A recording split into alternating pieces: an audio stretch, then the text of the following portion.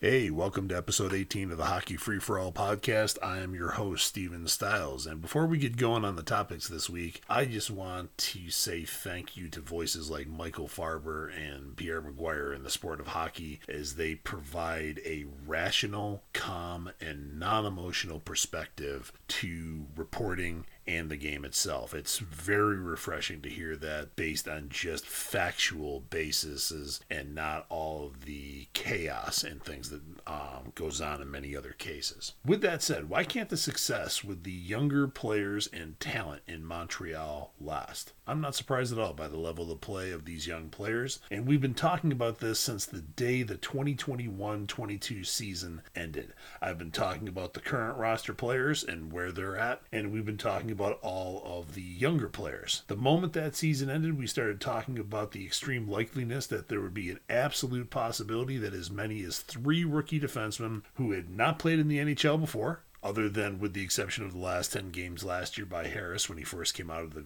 University of Northeastern, making the roster. That is not surprising at all. To this very moment, you can see the level of play, you can see the different skill sets and the advantages that it's had to the team, where you have Guhle and Harris both playing 20 to 21 minutes a game, paired solidly with partners.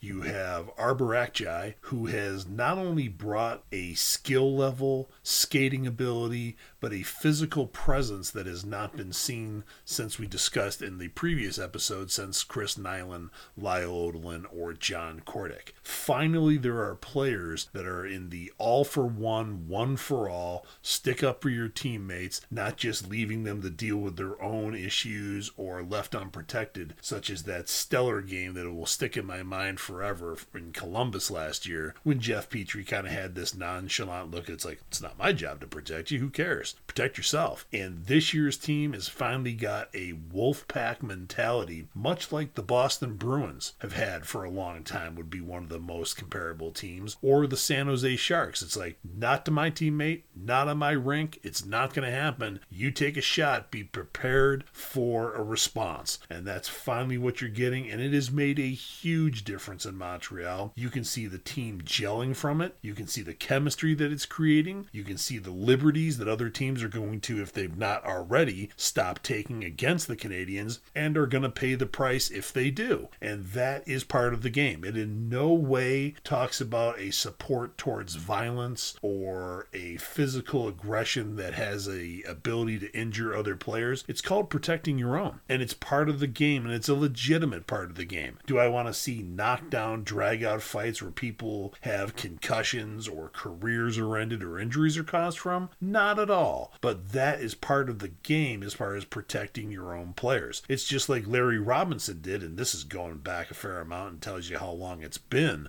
since they've had this kind of element on the team. When Larry Robinson protected Mats Naslund, when Barry Beck tried to attack Naslund as a 6'3", 210-pound defenseman on the New York Rangers against the 5'7" player of the Montreal Canadiens, and Robinson wouldn't have any of it. And Xhekaj has a lot of that same kind of presence. He's not just a Stu Grimson enforcer type. He's not just one of these roughnecks that just tries to hurt players or anything else. He plays the game, and when it's called on to protect one of his players, he is there. In addition to Guhle, Harris, and Xhekaj playing so well, the addition from the waiver wire that Ken Hughes picked up with Jonathan Kovacevic has been a phenomenal addition to the team. Again, a position of, or a player that has provided to the position of defense, stability. He's a 6'4", 208-pound player. Is he going to light it up? Is he going to be a Norris Trophy winner? Probably not. But is he a consistent player that they have not had nearly enough of on defense for a long time? Yes, he is. And if you look at the players beyond the rookies, there's a couple of other 6'3", 6'4" defensemen in Joel Edmondson and David Savard who, when their contracts end, could very well easily be replaced by guy, Jonathan Kovacevic. He's of that same mold that Edmundson and Savard is, and that adds just nothing but stability to the position of defense on the players' roster for Montreal. There seems to be a lot of people that are trying now to create a story out of nothing or a sense of chaos of, oh my God,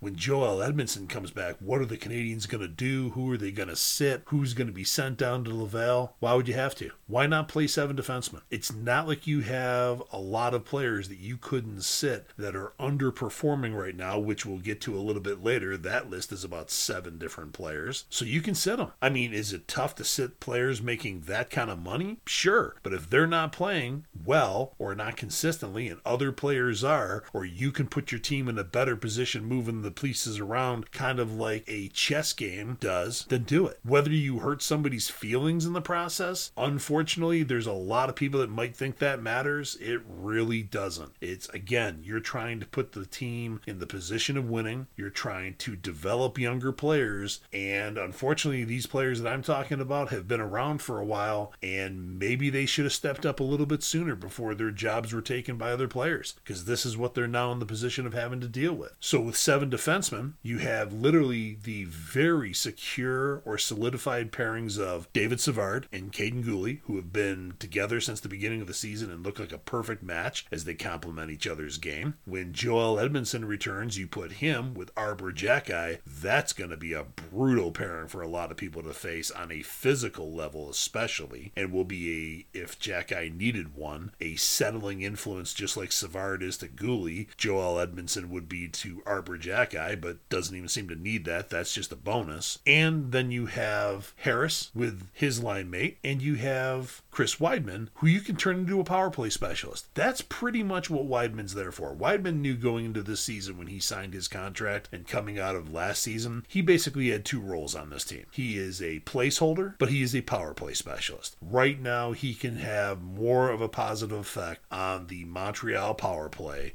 than most other defensemen can because of his experience, especially in the KHL, where he developed a lot of that as one of the leading scorers defensively. That can play to Montreal's needs and meet their needs a little bit better that way. And role players are just as important. And if Weidman being on that team is more valuable just as a power play specialist on defense than some of the players we're going to get to that have been virtually ghosts to this point of the season, why not play 7 defensemen that way? And Weidman is small enough, and Harris, I bet, has the opportunity that even if you needed them to play left wing on one of the lines, I'll bet they could pull it off, as many players have over time. It's like, oh my God, I never knew that defenseman could actually play offense. Yes, they can. There's a lot of versatile players out there. Now, the issue of greater importance or more significance will be what happens when Mike Matheson returns, which I have a feeling still he's not going to return until late December and maybe even January 1st last year. I have a feeling his injury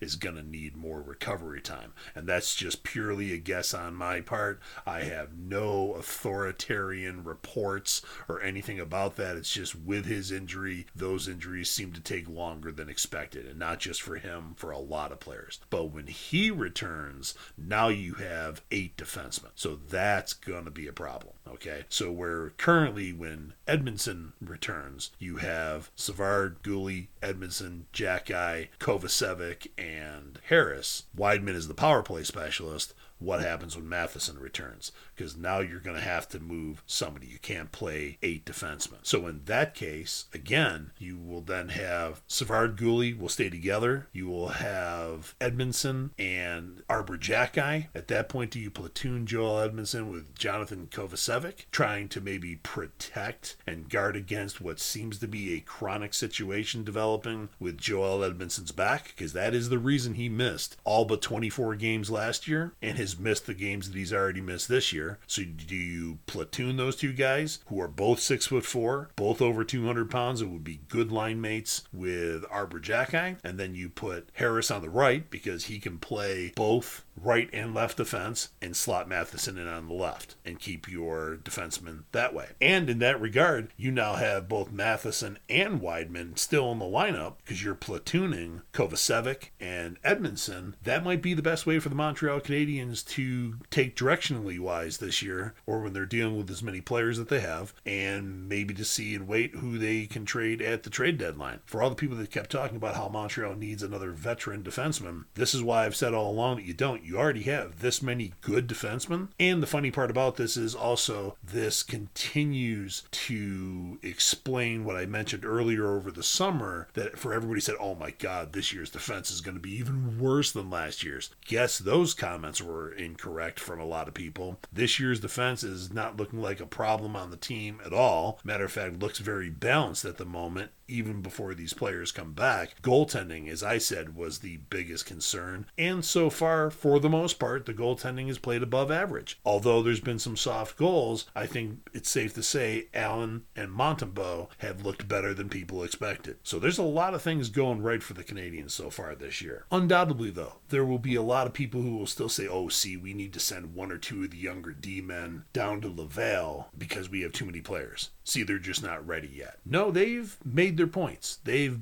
taken their positions. They've earned their spots through rookie camp, through training camp. They're there because they earned it. They should not be punished because of a too many players situation in Montreal. And if anybody takes the hit, it's the players that were already there, the players that hadn't performed up to expectations, and unfortunately now are in the process of having their jobs taken away from them. Can there be compassion about that? I mean, do you feel bad for those players? Sure, you could. But again, even back to what Mark Bergevin said previously in his administration was, players determine who stays and who leaves the organization. And that's always been the concept for a lot of successful teams. And as players continue to make their mark on the team, movement and change is just an evolutionary thing. But to the apparent dismay or feelings that these young players should have been in Laval, they've proven all that wrong. They've obviously developed faster than a lot of people thought. They've been more consistent than a lot of people gave them credit for. And that's what happens when you have skilled players in combinations with one of the league's best development staffs. You have a coaching staff that clearly understands how to put players in positions for success and their development, which is another area that many people have wanted to question throughout the offseason and even into the regular season, is the apparent experience level or abilities of the coaching staff. I think we can safely say that's finally been taken care of and resolved and shouldn't have any more conversations or challenges from. These players have been set up for success, and they're going to continue to evolve, and they're going to continue to play better and better. It would not be surprising at all to see Arbor Akjai, Jordan Harris, and Caden Gooley all play 82 games this year. And if that takes up a lot of games and opportunities for other players that were already there, it's unfortunate, but you have now arrived at a time when many players and young talent are arriving in Montreal and ready to play. And thank God we have a coaching staff in Montreal that finally doesn't think that you can only play a new or younger player every couple of games and then sit them for 5. That is just a career and development destroyer all in one. If you're gonna have these players and they've proven that they have the ability to make the team, then play them. Don't just sit them in a press box. Is there an opportunity once in a great while to sit in the press box of the stands and maybe see the game from a different visual perspective and learn something? Sure, but you don't need to punish players like so many coaches in Montreal have in the past, where they make a single mistake as a rookie and then sit for like 10 or 11 games and are punished for making that mistake. They're rookies. There's going to be mistakes. At no point have I ever said all of these defensemen are going to play a flawless, mistake-free 82-game season. Yeah, of course there's going to be mistakes. They're rookies. They're learning the game. But as Martin St. Louis has so appropriately and accurately said, you live with those mistakes as long as you learn from them. As long as you're not making the same mistake repeatedly and the issue is being corrected, different mistakes do not bother Martin St. Louis. It's part of the game. And of course, as he's appropriately said and accurately said as well, there is no perfect game in the NHL. The game is a game of mistakes. It's always been that way. It's basically one of the closest comparisons to the game of chess. It's a game of mistakes, moves, moving only when you need to, not just for the reason of. That's always been the key to that game. The game itself, probably best expressed by Ken Dryden in the book The Game, states exactly that kind of perspective on the sport. So the success of these young players has not been surprising at all. What is deeply concerning, though, is the smothering, suffocating, apprehensive, excessively overcautious, the tiny little step-by-step kind of parental attitude approach that many want to take with these players purely based on their age. And that is just not a valid reason to hold somebody back, as it not only delays or postpones their careers for no valid reason, you can literally shorten a player's career that was ready long before but just wasn't given the opportunity because, well, we're not sure, we're apprehensive about it, so I think we're going to err on the side of caution. That doesn't help players. That destroys careers. It must be a shocking reality for a lot of people that says, oh my God, we can't have that many rookies in Montreal. There's no way we can start that many young players in the lineup. Why not? As I've mentioned on every episode, if they're better than what you already had and they're ready and they've proven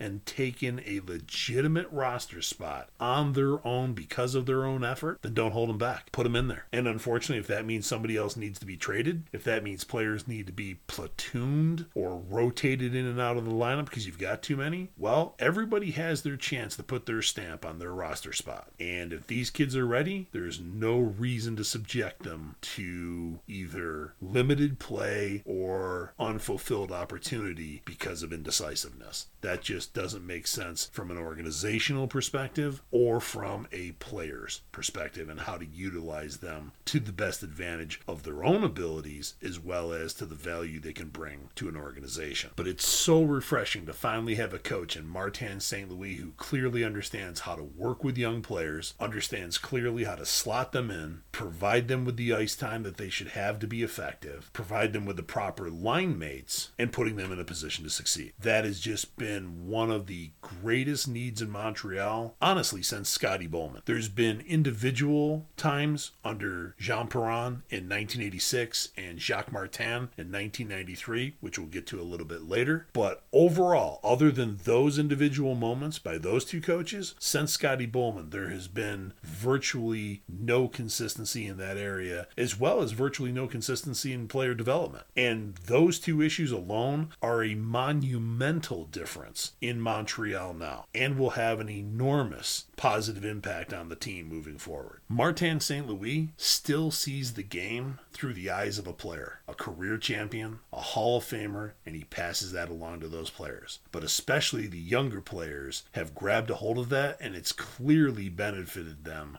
as one can see on the ice with player positioning, timing, chemistry, with the line mates that have been selected, shot selection by the players, foot speed, always remaining engaged and not taking shifts off, which has been a huge problem in Montreal for at least the last 10 years, and the list just continues on and on. But there seems to be an equal amount of surprise regarding Nick Suzuki, who's on a pace for a point per game season at least. Cole Caufield is exceeding the production estimates that many people said, oh, he might get 30 or 35. There is a legitimate shot for Caufield to have a 40 or 50 goal season unless something really comes off the rails, which would have to be a extensive injury or for some reason just a complete change in his game, which I don't see either one. Not that I can predict injuries, but I think he's playing in a way that will help him prevent by not being caught out of position or blindly doing things without being aware of who and where everybody is on the ice, which is a huge cause of injuries in the NHL and for that matter any sport. Also, there seems to be a fair amount of surprise that Kirby Dach has actually exhibited not only the talent and the skills to be far better than people saw him as when he came to Montreal. He's already improved his face-off win percentage is better than last year of his 35% or 32% in Chicago. And he's looking like he is a legitimate number 2 center for the Montreal Canadiens. If there's one thing that's a little unusual with Dach, it's the playing with Caufield and Suzuki on the left wing. I would prefer to see Sean Monahan there, or have Sean Monahan on the left wing with Dach on a center line, maybe with Josh Anderson. But the instant chemistry that Caufield, Suzuki, and Monahan had, I'm surprised that was changed. That seemed to be a really good go-to immediate combination that worked really well. So that is maybe one thing we'll see a little bit down the line is a Caufield, Suzuki, Monahan, a Josh Anderson Kirby Dach and Christian Dvorak line, giving Dvorak and Anderson to Dach, puts him with veterans. Again, a little bit of comfort for the player. And Josh Anderson and Christian Dvorak, of course, played together in junior, so there's some chemistry there. They're good friends, so it's that whole chemistry and fluidity combination that might work very well for those players. But again, the overwhelming question here regarding these players that we're currently talking about in Caufield, Suzuki, Dach, and players like that is they too were improperly judged, questioned, believed that they would not succeed, not obtain the possible levels that they're capable of, that their skills somehow would diminish over the season. It's just amazing, and I don't know if it's just a perspective that a lot of people have with the glass half full, half empty scenario, or if there's a lot of people that have been so depressed or let down for so many years now that they just won't even expect it anymore and they just automatically think failure, or what it is. But let's hope that perspective changes, because that is just not healthy for people to have about anything. On top of that, since we're talking about offensive positions right now and coaching staff and management, it apparently once again has been a surprise to people that Montreal's management team was dead on with selecting Juraj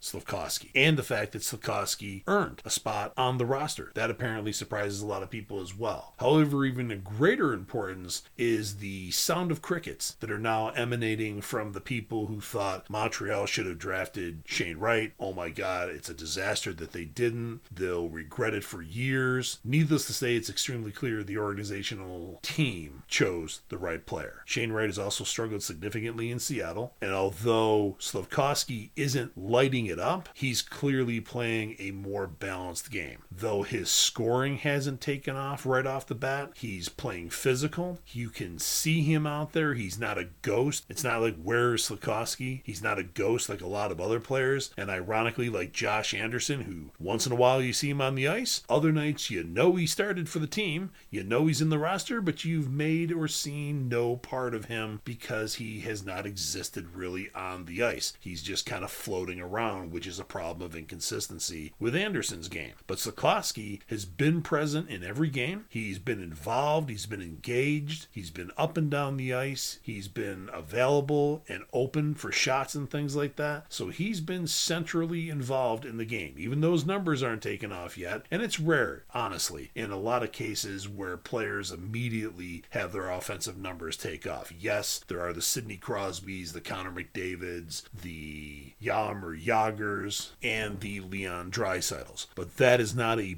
big group of players or a big sample size there. That's about 5 or 6 elite offensive players. Not to mention the fact, had other elite offensive players to play with as well, which is why I would love to see at some point a line of, just for a couple of games, if nothing else, for a 10-game span, to see how Cole Caufield, Nick Suzuki, and Juraj Slafkovsky play. Because everybody that plays with Caufield and Suzuki instantly become more offensive, instantly start posting and putting up numbers. So everybody that's played with them have benefited from them. So why not at some point a 10-game trial maybe with Slafkovsky on the left wing? I'm still really excited to see possible line combinations that I think could legitimately happen next year, where you have Cole Caufield, Nick Suzuki, Sean Farrell on one line, and you have Philip Mazar, Jan Mysak, and Juraj Slafkovsky on the next line. I think those are really legitimate lines, and I think that would be a great scenario for Montreal and a fantastic way to see all their talent rising to the top and taking their spots on the roster. It does create something interesting, though, at that point, is then does Kirby Dach become the third line center? And we haven't even talked about a couple of other players that we'll get to here in a little while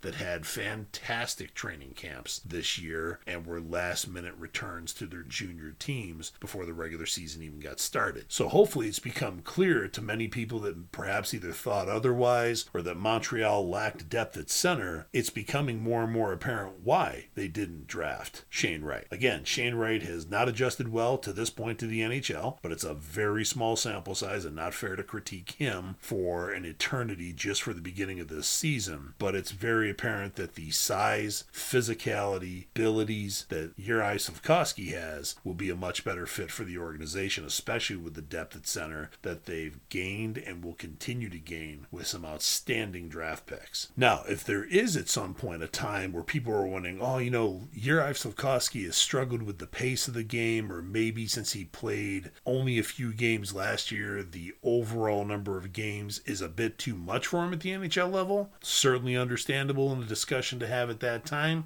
but honestly, I would say his best place to play, if not in the NHL, is back with TPS Finland. It's not that I have anything against, and I don't think that Laval would be a great opportunity as well, but the juniors, he's definitely above and beyond the level of playing for the junior clubs, where he's at in his own development, not because of any deficiency of the junior leagues. And in the AHL, I wonder if he would actually get that many more minutes than he's getting in Montreal, because they have a lot of talent in Laval as well. Now, one could argue that they could clear playing time for Slafkovsky, but if other players have earned that and deserved it, it wouldn't be fair to them either. And by going back to TPS Finland, he will be playing on an international stage. He can showcase his talents on a very visible level, and he will be playing with highly skilled and older players, similar to the exact scenario that he would have in the NHL, which I believe would probably be the best development for his career if he wasn't to play in Montreal. But it looks like he's playing in Montreal and belongs there. It's just not going to be an immediate 100-point season or something for him, which maybe is what's concerning people. Now, continuing with the Canadiens' offense, I think there's a more interesting topic to talk about, rather than people wanting to take shots at or picking apart rookies or minutely picking apart Juraj Slafkovsky, and that is the very clear and obvious emergence of who's the leading players on the offense, who are the top performing offensive players, and who's kind of being left behind in the dust and clearly fading off. So you have obviously the people that are playing well, Suzuki, Caufield, Doc, Monahan, and you have the players that basically could all have the nickname Ghost. You have Drouin, Dadonov, Hoffman, Armia, Picklick, and not to be forgotten here,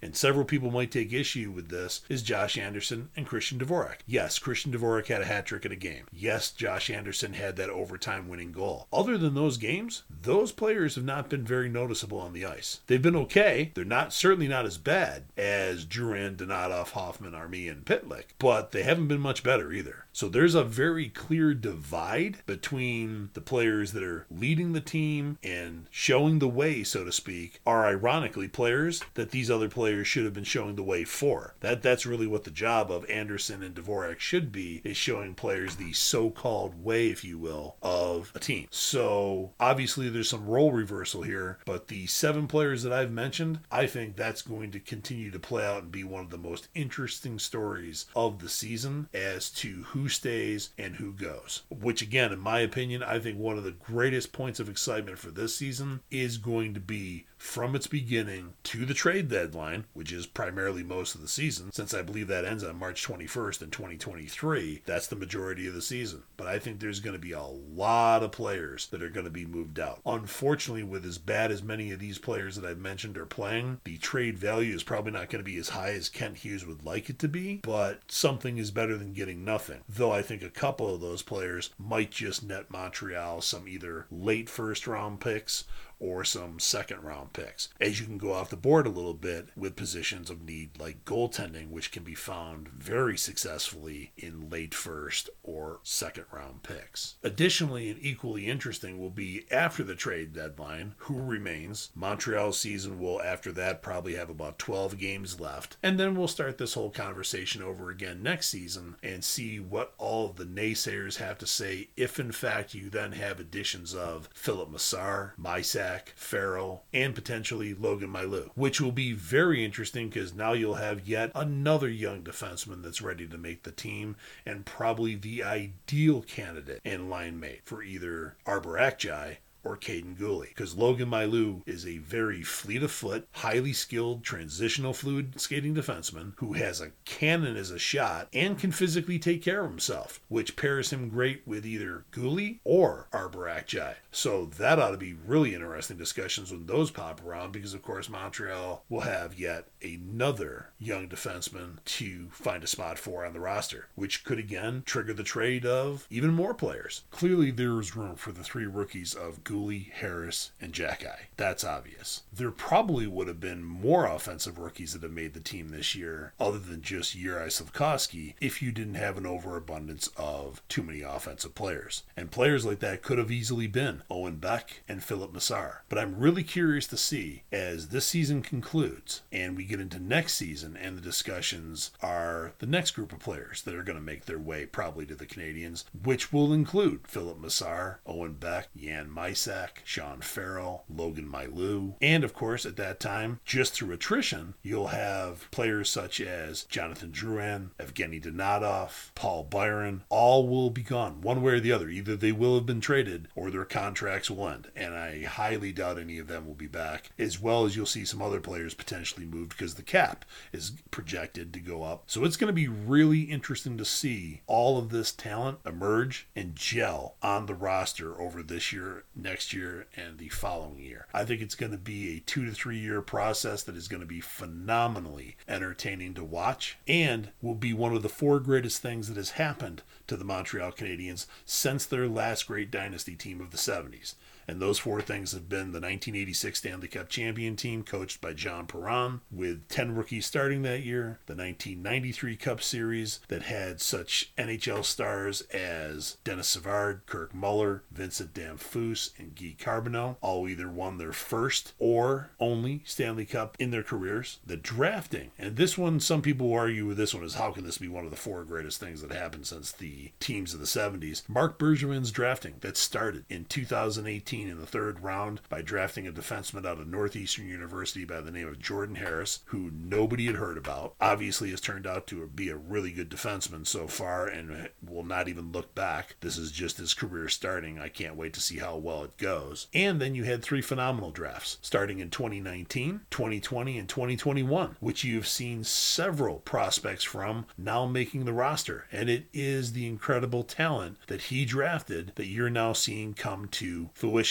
The weakness in Bergevin was not drafting. The problem that the Canadiens had under him was development. It was just non-existent. And either players did it on their own with no support, or they failed, which is exactly what happened to Alex Galchenyuk and exactly what happened to Jesperi Kotkaniemi. Because I'm sure there's people pointing at those going, oh, see, he wasn't that good of a talent evaluator. Look at what they turned out to be. Their problem wasn't their junior career. Their problem was not their talent. Their problems were not their abilities or lack thereof. Their problem was development. They were both brought up as 18-year-old kids far too early. And both of those kids, before anybody says, well, Juraj Slafkovsky's 18 years old, they're going to do it again, there's a big difference. Slafkovsky's played on an international stage. Slafkovsky is 6'4", 238 pounds, and can physically handle himself. Physically, it's not a challenge for him with the game. His game and his challenge is learning process, learning timing, and positioning. And he's only going to do that by playing in the NHL or by playing on that international stage for TPS Finland like we talked about earlier. And finally, the 4th of the best events that have happened to Montreal since the 70s last dynasty team is the fact that they now have in place not only one of, if not the best management staffs in the game, but they have built up their product development staff with one of the best in the NHL and have developed a complete and entire staff to meet the players' needs to be able to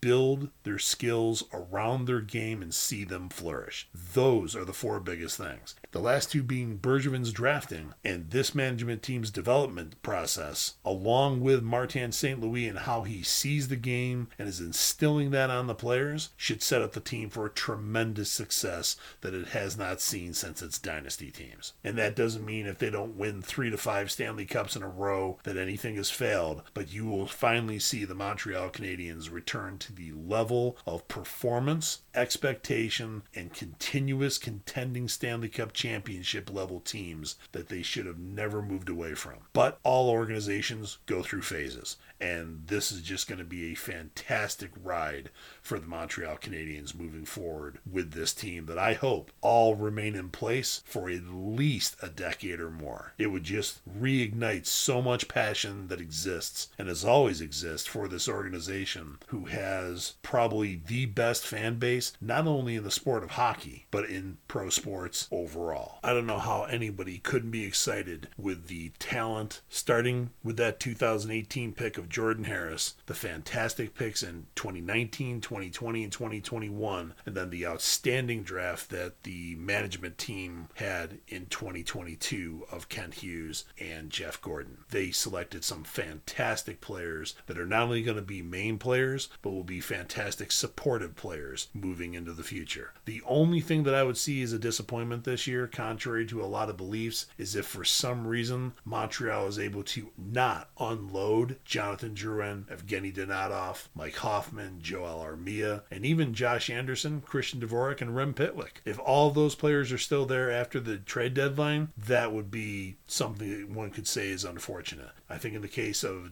Josh Anderson, Dvorak, Montreal can acquire at least later first-round picks or a lot of second-round picks for those players. But I think Anderson and Dvorak definitely could net Montreal a late first-round pick each for those, which would be a great way to find that next goaltender replacing Carey Price, which I know is a sore spot and a sad story for a lot of people, but it's just a direction the organization needs to go. Because I truly believe that Jake Allen and Sam Montembeault, like several other players on the defense and offense, are placeholders. Montreal will be and has to be looking for that next young generational goaltender that Montreal has seemed to have a limitless amount of. It's just an insane talent glut of goaltenders that organization has had. So obviously somebody has always known how to, or the right emphasis has been put on to selecting and obtaining goaltenders for that organization. With that said, thank you for tuning into episode 18. I am your host, Steven Stiles. Have a fantastic weekend.